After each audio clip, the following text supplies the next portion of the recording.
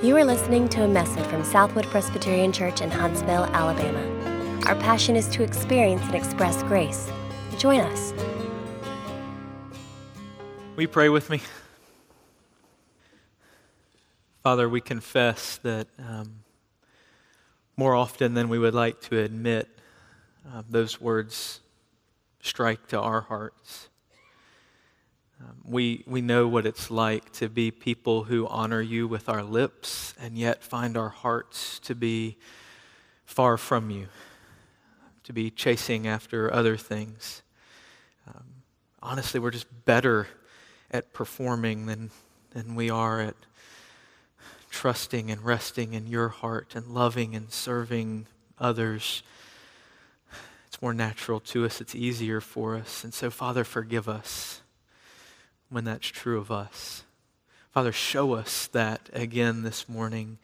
Might we, as we look to your word, see our own sin, see the fact that our hearts don't even sometimes want to know you or love you, and be willing to admit that, because at the same time we will see our great Savior. Might he be more glorious, more precious to us. Would you teach us by your Spirit, and not just information, but things that would change our hearts, and as a result, every moment of all of our lives. Your Spirit's able to do that. We believe that. Your word's powerful, and it will speak this morning. And so, Father, may we be those who hear and obey and trust. We pray in Jesus' name. Amen. 499 years ago this month, that's a long time, Martin Luther nailed 95 theses to the door of a church in Wittenberg, Germany. They were his complaints, his arguments he wanted to take up with the church. He wanted to talk about some things that he didn't think were right. You know what that first thesis of the 95 is? The very first thing Luther said needed to be taken up. He said, when our Lord and Master Jesus Christ said, repent, he intended that the entire life of believers should be one of repentance. John Calvin agreed with that. He said that the worship of God consists in faith and repentance. Jesus, when he went to a new city, what did he often say was the first thing, or the summary of his message? Repent, for the kingdom of heaven is at hand. That idea of repentance is one that may not seem to you like it's at the heart of Christianity, like it's what it's all to be about. It may not feel that exciting. You may not even know exactly what it means. Is repentance something that happens in one moment after a really big sin? There are a couple of moments in life when I'm really going to need to repent? Or is it the essence of Christianity, the daily consistent pattern of those following Jesus? The last 2 weeks as we've been in the Gospel of Luke, Ron and Peter have very capably taken us through 30 years of Jesus' early life. In 2 weeks, 30 years. I'd say we got some good new pastors. What do you think? 30 years in 2 weeks. Pretty impressive, guys. Thank you. Now this morning we come to chapter 3. We get one passage on the ministry of the prophet that we've been so excited about as the angel has come and promised him to his father Zechariah. John the Baptist is now here on the scene preaching and teaching, and the essence of John's message is repentance. That's what this passage is going to tell us. He's going to call God's people back to him. He's going to say some really hard words. Some things that really challenge them. A very difficult challenge, but it's such a hopeful challenge. I want you to see that this morning. The hardest words he has to say are full of hope for them and for us. I tried to think of the most helpful way to understand this story, and I think for us this morning, just to read through this passage verse by verse and follow the story that Luke tells of John's ministry is going to help us understand where it's going. And then we'll ask when we get to the end what particularly it means for us in our hearts and our lives. The verses will be up on the screen. You're welcome to use it. You may find it especially helpful this morning to have a Bible open in front of you to be able to follow along. If you want to grab one from the pew in front of you, you can find Luke chapter 3 beginning on page 858. Page 858 of the Bible in the pews. So immediately as we start this passage, we're going to be confronted from the outset with the necessity of repentance. That it's vital, how important it is. Look at how this passage starts. In the 15th year of the reign of Tiberius Caesar, Pontius Pilate being governor of Judea, and Herod being tetrarch of Galilee, and his brother Philip tetrarch of the region of Iturea and Trachonitis, and Lysanias tetrarch of Abilene, during the high priesthood of Annas and Caiaphas, the word of God came to John, the son of Zechariah, in the wilderness. And he went into all the region around the Jordan, proclaiming a baptism of repentance for the forgiveness of sins. If that sounds a little bit like the Old Testament to you, it should. This is echoes of the prophets, right? As John receives his particular call and message here. You've heard it over and over. In the days of King such and such, the word of the Lord came to Isaiah and Jeremiah and Ezekiel and Micah and one prophet after the next in that same pattern. And Luke is telling us that this is what's happening. Remember, I told you that a prophet was coming, that God was speaking again after 400 years of no prophecy. Here he is. The word of the Lord came to John. And what was God's message through John for his people? The content of his message echoes the prophets too, doesn't it? He says, repent. That's the summary of his message, a baptism of repentance for the forgiveness of sins. He says your sins need forgiveness. You're wandering away from God and you need to be called back to Him. This is what all the prophets have said. They say it with different words, but they've been calling God's people back to repentance. I've been reading through the prophets just this week, and it hit me over and over. But I should stop there and say, whenever I hear somebody say, I was reading in Ezekiel this week, I think, oh man, he's holier than I am.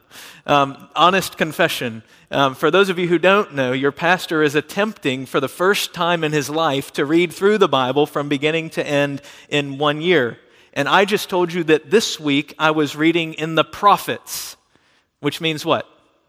You should pray for me. I am way behind. It's not looking promising. It's not a good thing that I'm still in the prophets. Nonetheless, God used it that I was in the prophets this week, and one after another, that's what they say. They say, repent. They say, you're wandering after idols. You're serving your own desires. Come back to Yahweh. Bring your heart back to Him. Treasure Him, almost every one of them. Let me just give you a couple of examples. Ezekiel 14, say to the house of Israel, thus says the Lord God. What's the word from God? Repent, turn away from your idols. Later, Ezekiel says, I'm going to judge you, house of Israel, everyone according to his ways, declares the Lord God. So repent and turn from all your transgressions, lest your sins be your ruin. Come back. Isaiah in chapter 30, thus says the Lord God, the Holy One of Israel, in repentance and rest you will be saved. That's your hope. In quietness and trust is your strength. Turn back to me, repent, and that's where you'll find salvation. That's where your hope is. Joel says it this way, even now declares the Lord, even now, after all the sins Joel's been recounting for God's people, after all the idolatry they've been chasing after, return to me with all your heart, with fasting, weeping, and mourning. Rend your hearts and not your garments. Don't just come and tear your clothes. Your hearts need to be broken over your sin. Come back to God. He's gracious and merciful, slow to anger, abounding in steadfast love. That's the message of the prophets always to God's people. Turn away from your idols and yourself. Bring your hearts back to Yahweh. Worship Him. Value Him. And that's what John's calling God's people to. He's standing out there in the wilderness saying, here's the message you need to hear. It's a baptism of repentance so your sins can be forgiven. A baptism, right? That's what John's known for, isn't it? What do we call him? John the Baptist, not because he hates Presbyterians. We love Baptists. John the baptizer, the one who baptized lots of people. What was he doing what was baptism in John's day? Well, at this time, baptism was primarily used for Gentile converts. Why? Because they were unclean. And part of their becoming a follower of Yahweh, part of God's people was a baptism that cleansed them from their uncleanness so that they could be with the Jews, with the Israelites. What does John say? Who's John talking to? John's talking to Jews primarily, isn't he? He's calling the Jews to come out and be baptized. Do you understand how radical that would be for them? You too need to be cleansed. You too are unclean. You've muddied yourselves with your sins and your idolatry. I'm calling you to a baptism of repentance because you have sins that need to be forgiven. That's John's message. He's the prophet coming to call God's people and to say, you have something you need to deal with, and you need to come back to God with all of your heart. And John's not just a prophet, right? He's the prophet that the others have talked about. The one who will come and prepare the way for the Messiah. Verse 4, as it's written in the book of the words of Isaiah the prophet. The voice of one crying in the wilderness, prepare the way of the Lord, make his paths straight. Every valley shall be filled, and every mountain and hill shall be made low. And the crooked shall become straight, and the rough places shall become level ways, and all flesh shall see the salvation of God. This is John coming to talk, right? The one who's been promised. Those words you may know from the Messiah about the geographical landscape changing, valleys raised up, mountains brought low, crooked things made straight. What's that all about? It's about the Messiah having a smooth path to come to God's people, making the way straight for the Messiah to be able to come and to be received and to be heard. And what does John preach to smooth the way? What's the message on both sides of these verses from Isaiah? It's repent. It's repentance. That's what's going to prepare you for receiving the Messiah. This message of hope and promise that there's one coming that's going to rescue and deliver. What prepares you for that is knowing you need to be delivered.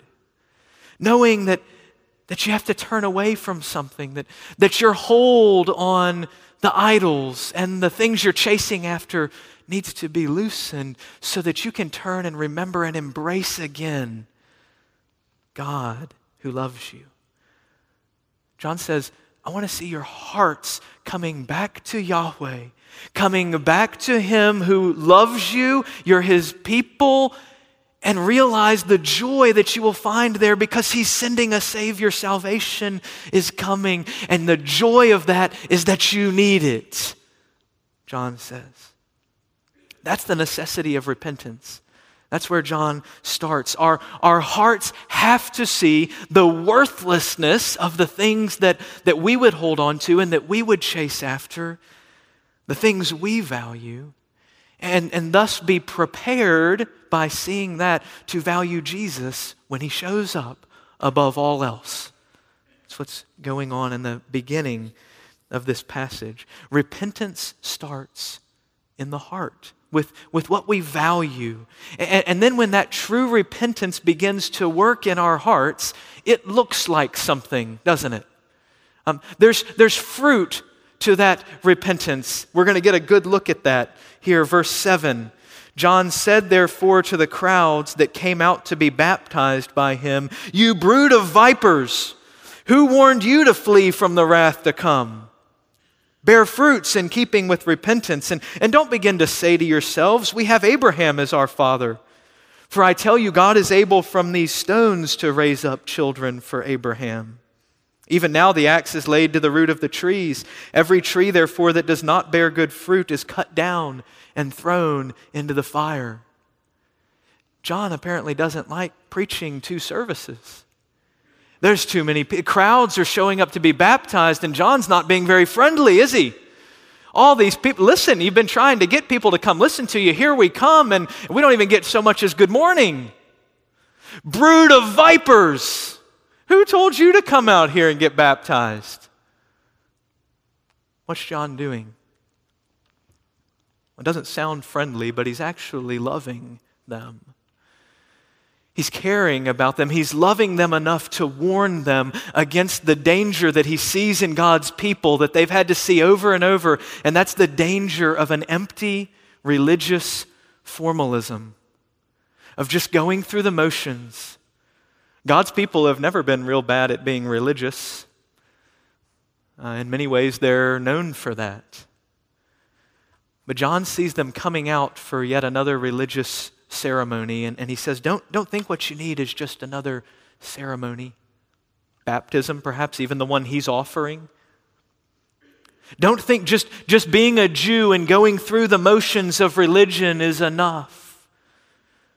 Don't think repentance is just saying you value Yahweh, but then ignoring all the things that Yahweh values. John says, you need to hear me. You can't just come into the temple and talk about loving God and then go out and ignore His commands and do whatever you please, or even go worship other gods as God's people were often prone to do. It reminds me when I think of that empty religious formalism of a famous scene from the movie The Godfather. It's a scene that's become known as the baptism murders. You can already hear in just the name of it, the dissonance. It's a very violent scene, but it paints the picture where the mafia head is having his child baptized in the church, and he stands professing his faith in God, his trust in God for himself and for his family and his children, while flashes go to heads of other families whose murders he has ordered to take place during the baptism. It's a very violent scene, and the contrast is there for a reason, to show that he's there in the church building with his son being baptized, while the things he's professing he is showing are not true of him at all. The people in verse 8 are tempted to say things like, hey, listen, we're okay, we've got Abraham as our father, right? Father Abraham. John says, don't say that to me. Don't say Abraham is your father if that's all it is something that you say. Your relationship with God is not presumed upon by birth or by ceremony.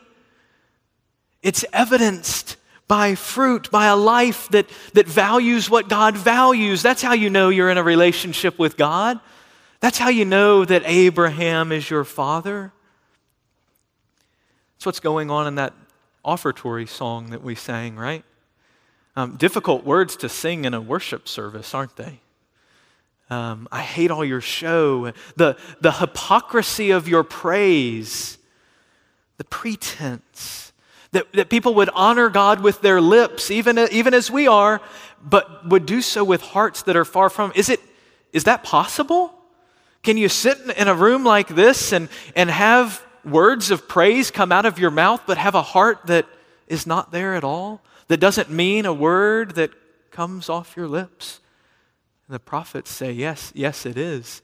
And God's people are prone to it. In Amos chapter 5, Amos says, you hate the truth. You trample the poor. You take a bribe. You turn aside from the needy. All of those things. And as a result of that, I despise your feasts where you come and profess something else to be true. Your solemn assemblies. You offer me offerings, but I won't accept them because I know your hearts. I see them in your life. I'm not even going to look upon them. Take away from me the noise of your songs. To the melody of your harps I will not listen. Instead, let justice roll down like waters and righteousness like an ever-flowing stream. Don't come and pretend in here with me, God says through His prophet. Don't do that in your worship. God's people have tried it through fasting. In Isaiah 58, God's people are fasting, and he says to them, you know what you do when you fast? You're going and you're fasting and going around and pursuing your own desires to fill you up. Acting however you want. You're oppressing the workers, he says specifically, who work for you. You're taking advantage of them who have less than you. And then you fast. That's not what fasting is about. Fasting is about your heart coming back to me. And that what happens is the bonds of wickedness are loosed. The straps of the yoke are undone. Let the oppressed go free, and breaking every yoke. Is fasting not to share your bread with the hungry and bring the homeless poor into your house? Isn't that the purpose of fasting, God says? To be about what I love, the things that are important to me, rather than pursuing your own pleasure? It's a difficult warning, isn't it? It's a warning for people who sit in pews like these. It's a warning to church people, isn't it? That's who John's talking to. He's not talking to the ones back in town who didn't want to come hear the prophet. The brood of vipers are the ones who showed up to hear him preach. I mean, can you imagine that? They're the ones to whom he says, don't come out here with your hearts far from me. Bear fruit in keeping with repentance. It's a warning to Bible Belt churchgoers, to Christians who've become very comfortable. It's a strong warning. John says if your life doesn't reflect a love for the things of God, you don't love God. If you're content for your commitment to church services in this room to outpace your commitment to Christian living beyond these walls, it's not genuine repentance. If your professed faith is merely professed and not practical, it doesn't mean anything, it doesn't show up anywhere else in your life, then it's not true faith. James is pretty clear about that, isn't he? That faith without works is dead. James is concerned that we know that faith has to look like something. John doesn't want anyone missing the Messiah. He wants them prepared to see God's deliverance because they've seen their need. And I don't want any of you walking confidently out these doors and into hell because you thought mere outward identification with the people of God, the name of Jesus, showing up and saying a few things, that was all that mattered. Hear me. Be warned by God's word. Going through the motions doesn't get you anywhere with God. He's not impressed by our shows of religion. It's not what pleases him. God says, I want your heart.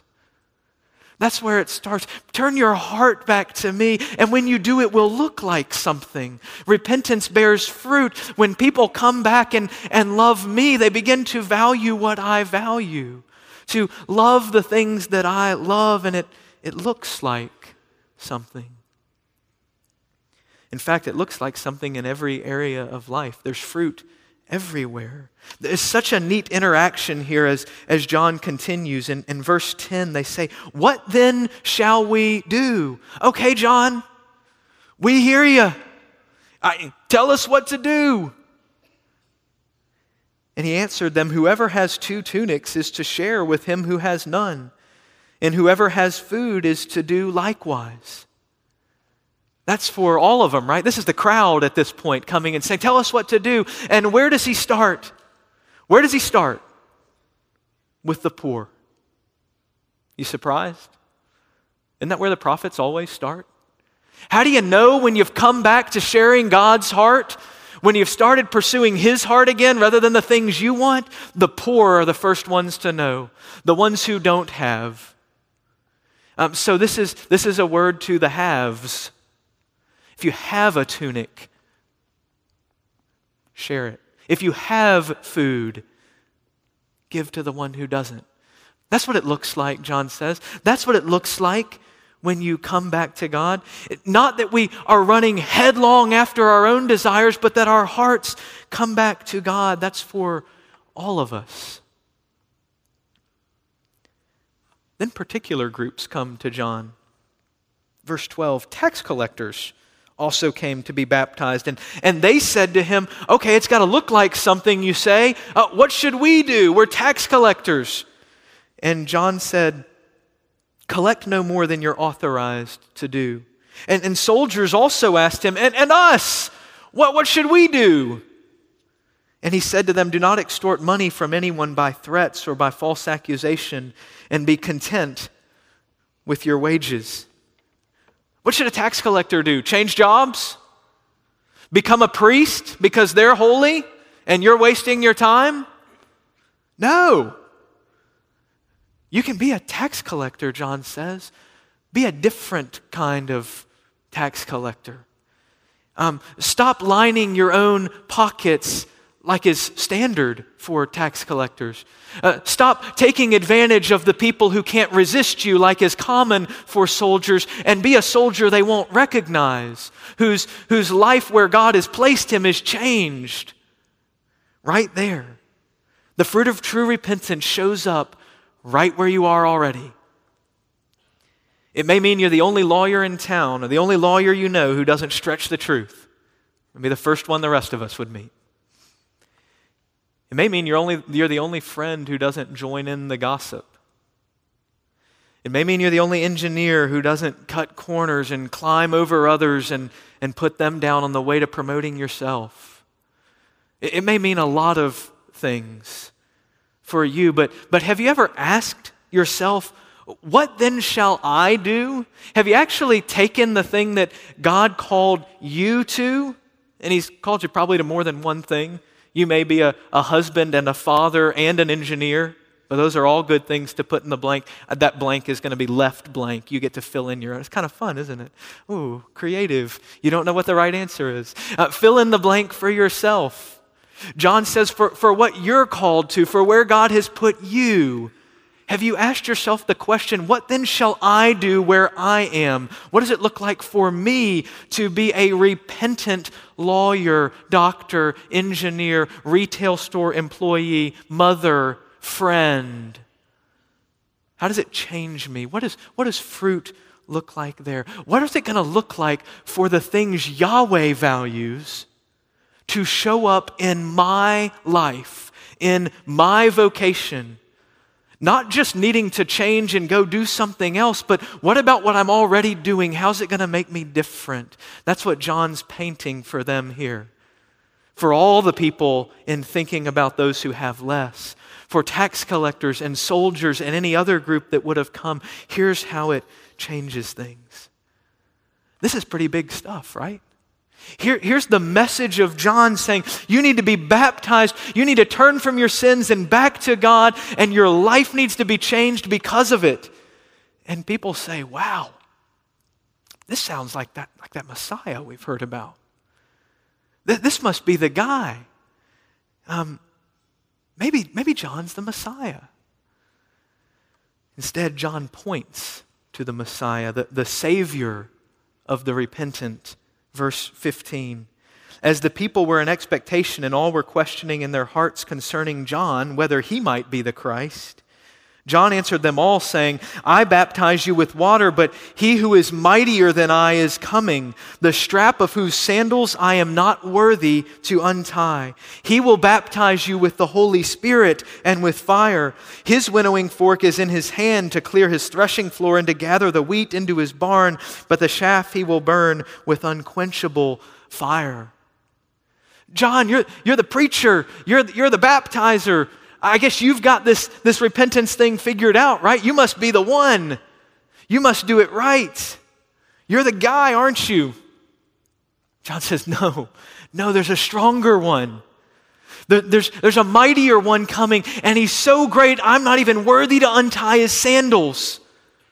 Don't look at me. Don't get stuck here. I'm just getting you ready so that you'll know how much you need him. There's a new hero for the repentant. It's not even John, the one who's preaching to them. There's a new hero coming.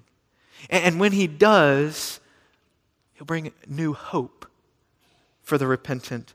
Look at verse 18. So with many other exhortations, John preached good news to the people. Just stop there. Is that what you've been hearing so far?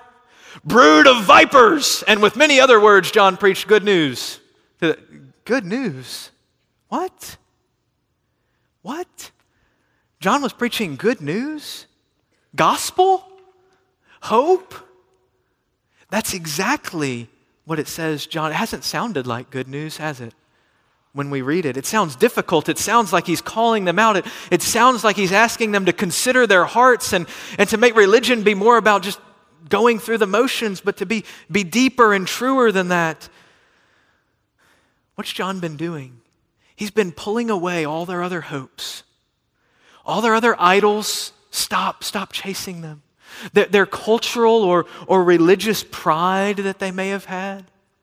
Their religiosity, their outward performance and formalism. And now watch what Luke does in this story. He pulls John himself off the stage too. Verse 19.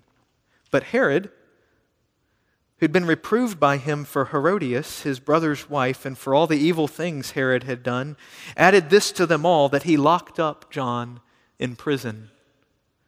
John had been calling Herod to repentance too, and Herod shows a side note. It's easier to shut someone up who's calling you to repentance than actually deal with it, isn't it? Herod's, I know what to do with this guy. I am in power. You will not speak to me that way. You will go to prison. And so through this little snippet, Luke pulls John right off the stage. Here we go. They're starting to think you're the Messiah. Nope, that's wrong.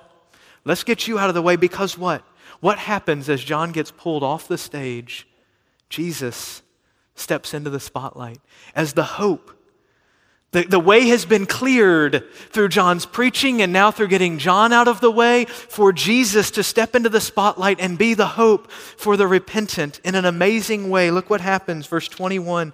When all the people were baptized, and when Jesus also had been baptized. Who baptized him, by the way? We know from the other Gospels. John. John was there, but Luke's moved him off. Jesus had been baptized and was praying. The heavens were opened, and the Holy Spirit descended on him in bodily form like a dove. And a voice came from heaven, "You are my beloved Son. With you I am well pleased." Do you hear what their hope is? Jesus, the beloved Son. The voice of God speaking, the Spirit descending like a God, the Trinity present. There's a new Son for the repentant. What does that mean? Son is full of rich meaning. I won't talk about all of it. We'll get to some more in the next couple weeks. But in Old Testament language that these Jews would know, saying that Jesus is the Son, the Jews would know who's God's Son in the Old Testament. It's the nation of Israel is spoken of as God's Son. And so we need a new Israel, don't we? Because we just heard that Israel needed cleansing too. Not just the Gentiles, but the Jews too needed cleansing. And here's Jesus himself doing what? Being baptized. But you know who was particularly God's Son in the Old Testament? The king on David's throne. The Davidic king was the one who represented God's people in that special way before God. Psalm 2 and many other places, the king is referred to as God's son. And so as the king was standing before God, supposed to be the ideal Israelite, the one who represented God's people before him, Jesus is now the new representative of God's people. You see, some sons, some of those kings as they represented God's people did really well and others did really terribly, didn't they? Did evil in the eyes of the Lord and so forth. How does God feel about this new representative? What's his evaluation of him? Did he do evil? Did he do good? He's my beloved son. With him I am well pleased. The smile and the pleasure of God finally earned by one. We've been told this is going to happen. Isaiah 42:1 says when the servant, the Messiah, shows up, he's going to be the one in whom God delights. And God says he's here. He's my son by relationship. He's the Messiah, I'm telling you, by the role that's been given to him. God's salvation has come. Verse 6, everyone's going to see it. Here he is. In the person of Jesus, salvation has come and He's here. That's why repentance is good news. We relinquish our grasp on idols, our pursuit of ourselves and our human ceremonies, so that we can embrace the Son, the one who brings salvation, who gives to us salvation and the smile of God to be ours forever. Blessed are all who take refuge in Him. John preached good news. Jesus is good news Himself. It's a beautiful passage. It's a challenging passage. I tell you, as I read this week, I asked myself what you may be thinking right now. Which one is it? Do I just need Jesus? Or do I need all that fruit of repentance stuff that you were talking about in my life? Pick one, Pastor. Tell me, is Jesus enough, or do I need all the other stuff? What does this mean for us? I think what we learn about repentance really helps us here. That repentance, we've learned in this passage, begins with the heart, doesn't it? That's the root. That's where we start. The root is valuing Jesus. It is absolutely true that our hope is only in Him, that He is all we need. Our hope's not in ourselves. It's not in our fruit production, that we do enough or perform well enough. Our hope is in our relationship with Him, that we are connected to Jesus.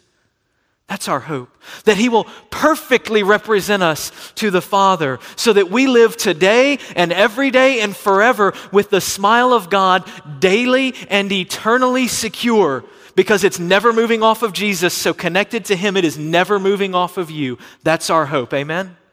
That's it.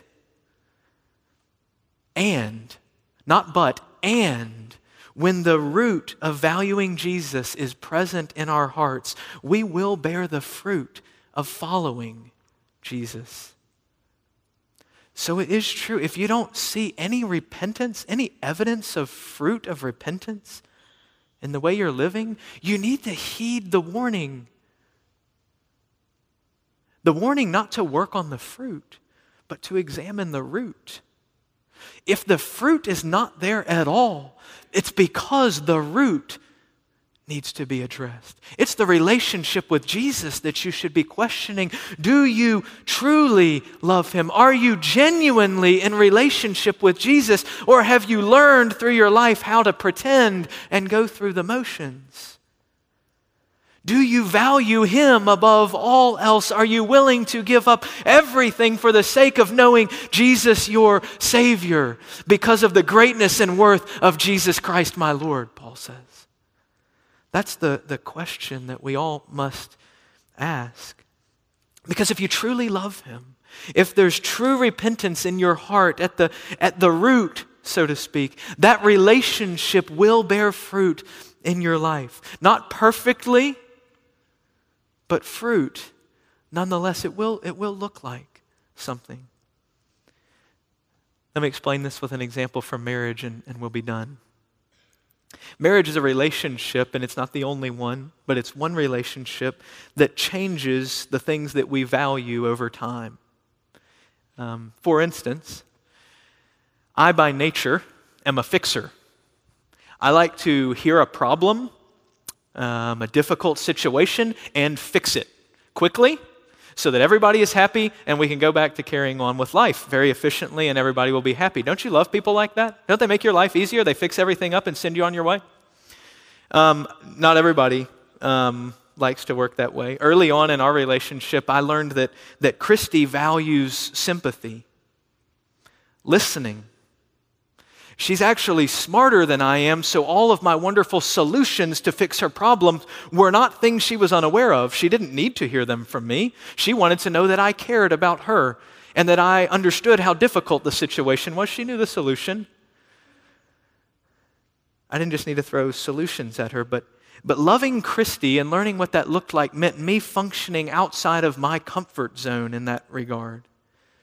It meant me learning to value entering in that relationship and learning to listen and love her in difficult times. It meant me learning to value that process together in our relationship more than just fixing things and having solutions and cold hard efficiency. And that was new to me. But because I love her, when I love her, my heart really is there. I want that. Our relationship gives power in that sense for me to put her needs ahead of mine, for me to adopt her values rather than the ones that are more natural and comfortable for me. So here's the deal in our relationship with Jesus. The need for change is way greater than in marriage, and it's big in marriage.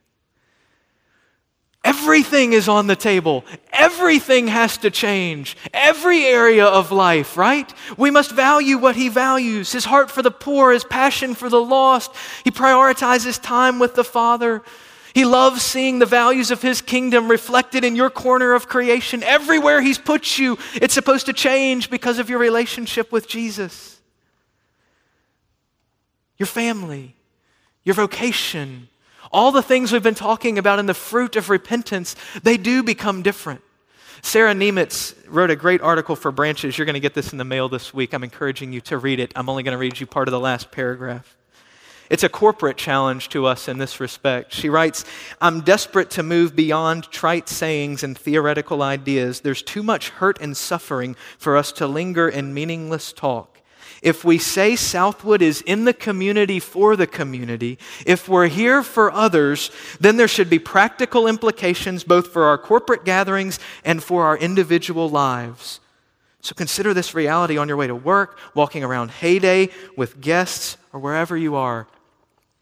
Read it because there's tangible, practical things in there that say it looks like something. What Sarah's saying is we can't just talk about it. There's got to be fruit. It's got to look like something. It looks like fruit. There must be change because of our relationship with Jesus. And guess what else? The need for change is great, but there's even greater empowerment for fruit in our relationship with Jesus.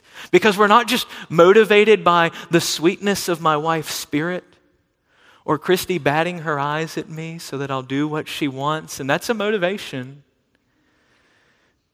but rather motivated by the love of one who lays down his very life for us, who this passage says sends us his Holy Spirit to live in us day by day, to empower us to bear fruit of the Spirit in our lives. It's a life-changing relationship. Oh, hear me, the relationship with Jesus is primary. It is absolutely the only thing that matters for the smile of God to be on you, but the relationship that you have with Jesus is transformative. He does that. There's no other kind of relationship with him. That's what happens when he enters into your life and shakes things up, when he sends you his Spirit to remake you and empower you for following him. So how do you deal with that? Where do you focus if you're not seeing the fruit? You focus on the root, don't you? In a marriage, it'd be on valuing and loving Christy, and if I really do, things will look different. On valuing and loving Jesus, and that will produce the fruit that we pray for and long for as my heart turns from the lesser selfish loves back to him. You can't reverse the order. You can't go out to produce fruit and ignore that the root's not there. You have to start with the root, and the fruit will follow. One last thing. I know it's late. I hope it won't surprise you to know that I still struggle in my marriage, that I still sometimes function as a fixer, and I fail to listen, and I fail to sympathize, and I fail to walk alongside my wife, and in many other ways blow it as a husband. I'm naturally more comfortable that way, right? I fall back into that very quickly. And while I do love Christy and that changes me, I often love myself more. That's true. It's still true. That's an ongoing struggle. That's what it looks like in a marriage that means I have to repent, not just one time a few years ago when I figured this out the first time, but again, probably this afternoon. I have to repent and be forgiven and then be renewed in my love for her because of that forgiveness that I've received. That's actually what this passage is talking about. The good news is not that you can repent once. The good news is a lifestyle of repentance. Remember, Luther said that, and Calvin said that, and now John the Baptist has said it, and Jesus is going to say it before we get too much further in Luke. A lifestyle of repentance, not where you can just apologize for your sin once upon a time, but where you can live in that kind of relationship with Him, where you can turn back again today and need Him today, and today turn back to God and know His forgiveness. So you repent, you turn back to Jesus and find your sins are forgiven by His blood. Your righteousness is secure because of His perfect obedience, and the smile and pleasure of your God rests on you because you know His beloved Son in whom He is well pleased. Let's pray.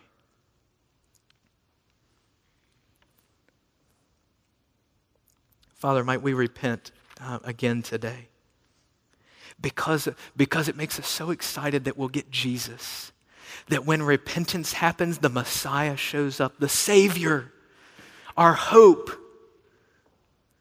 Oh, for the joy of just having Him and the glory of knowing Jesus, might we be willing to turn from our sin and the things that we chase after to have Him, to know your smile, because we're in Jesus. Father, when that happens, may our lives never be the same. Do that work, we ask in Jesus' name. Amen. For more information, visit us online at southwood.org.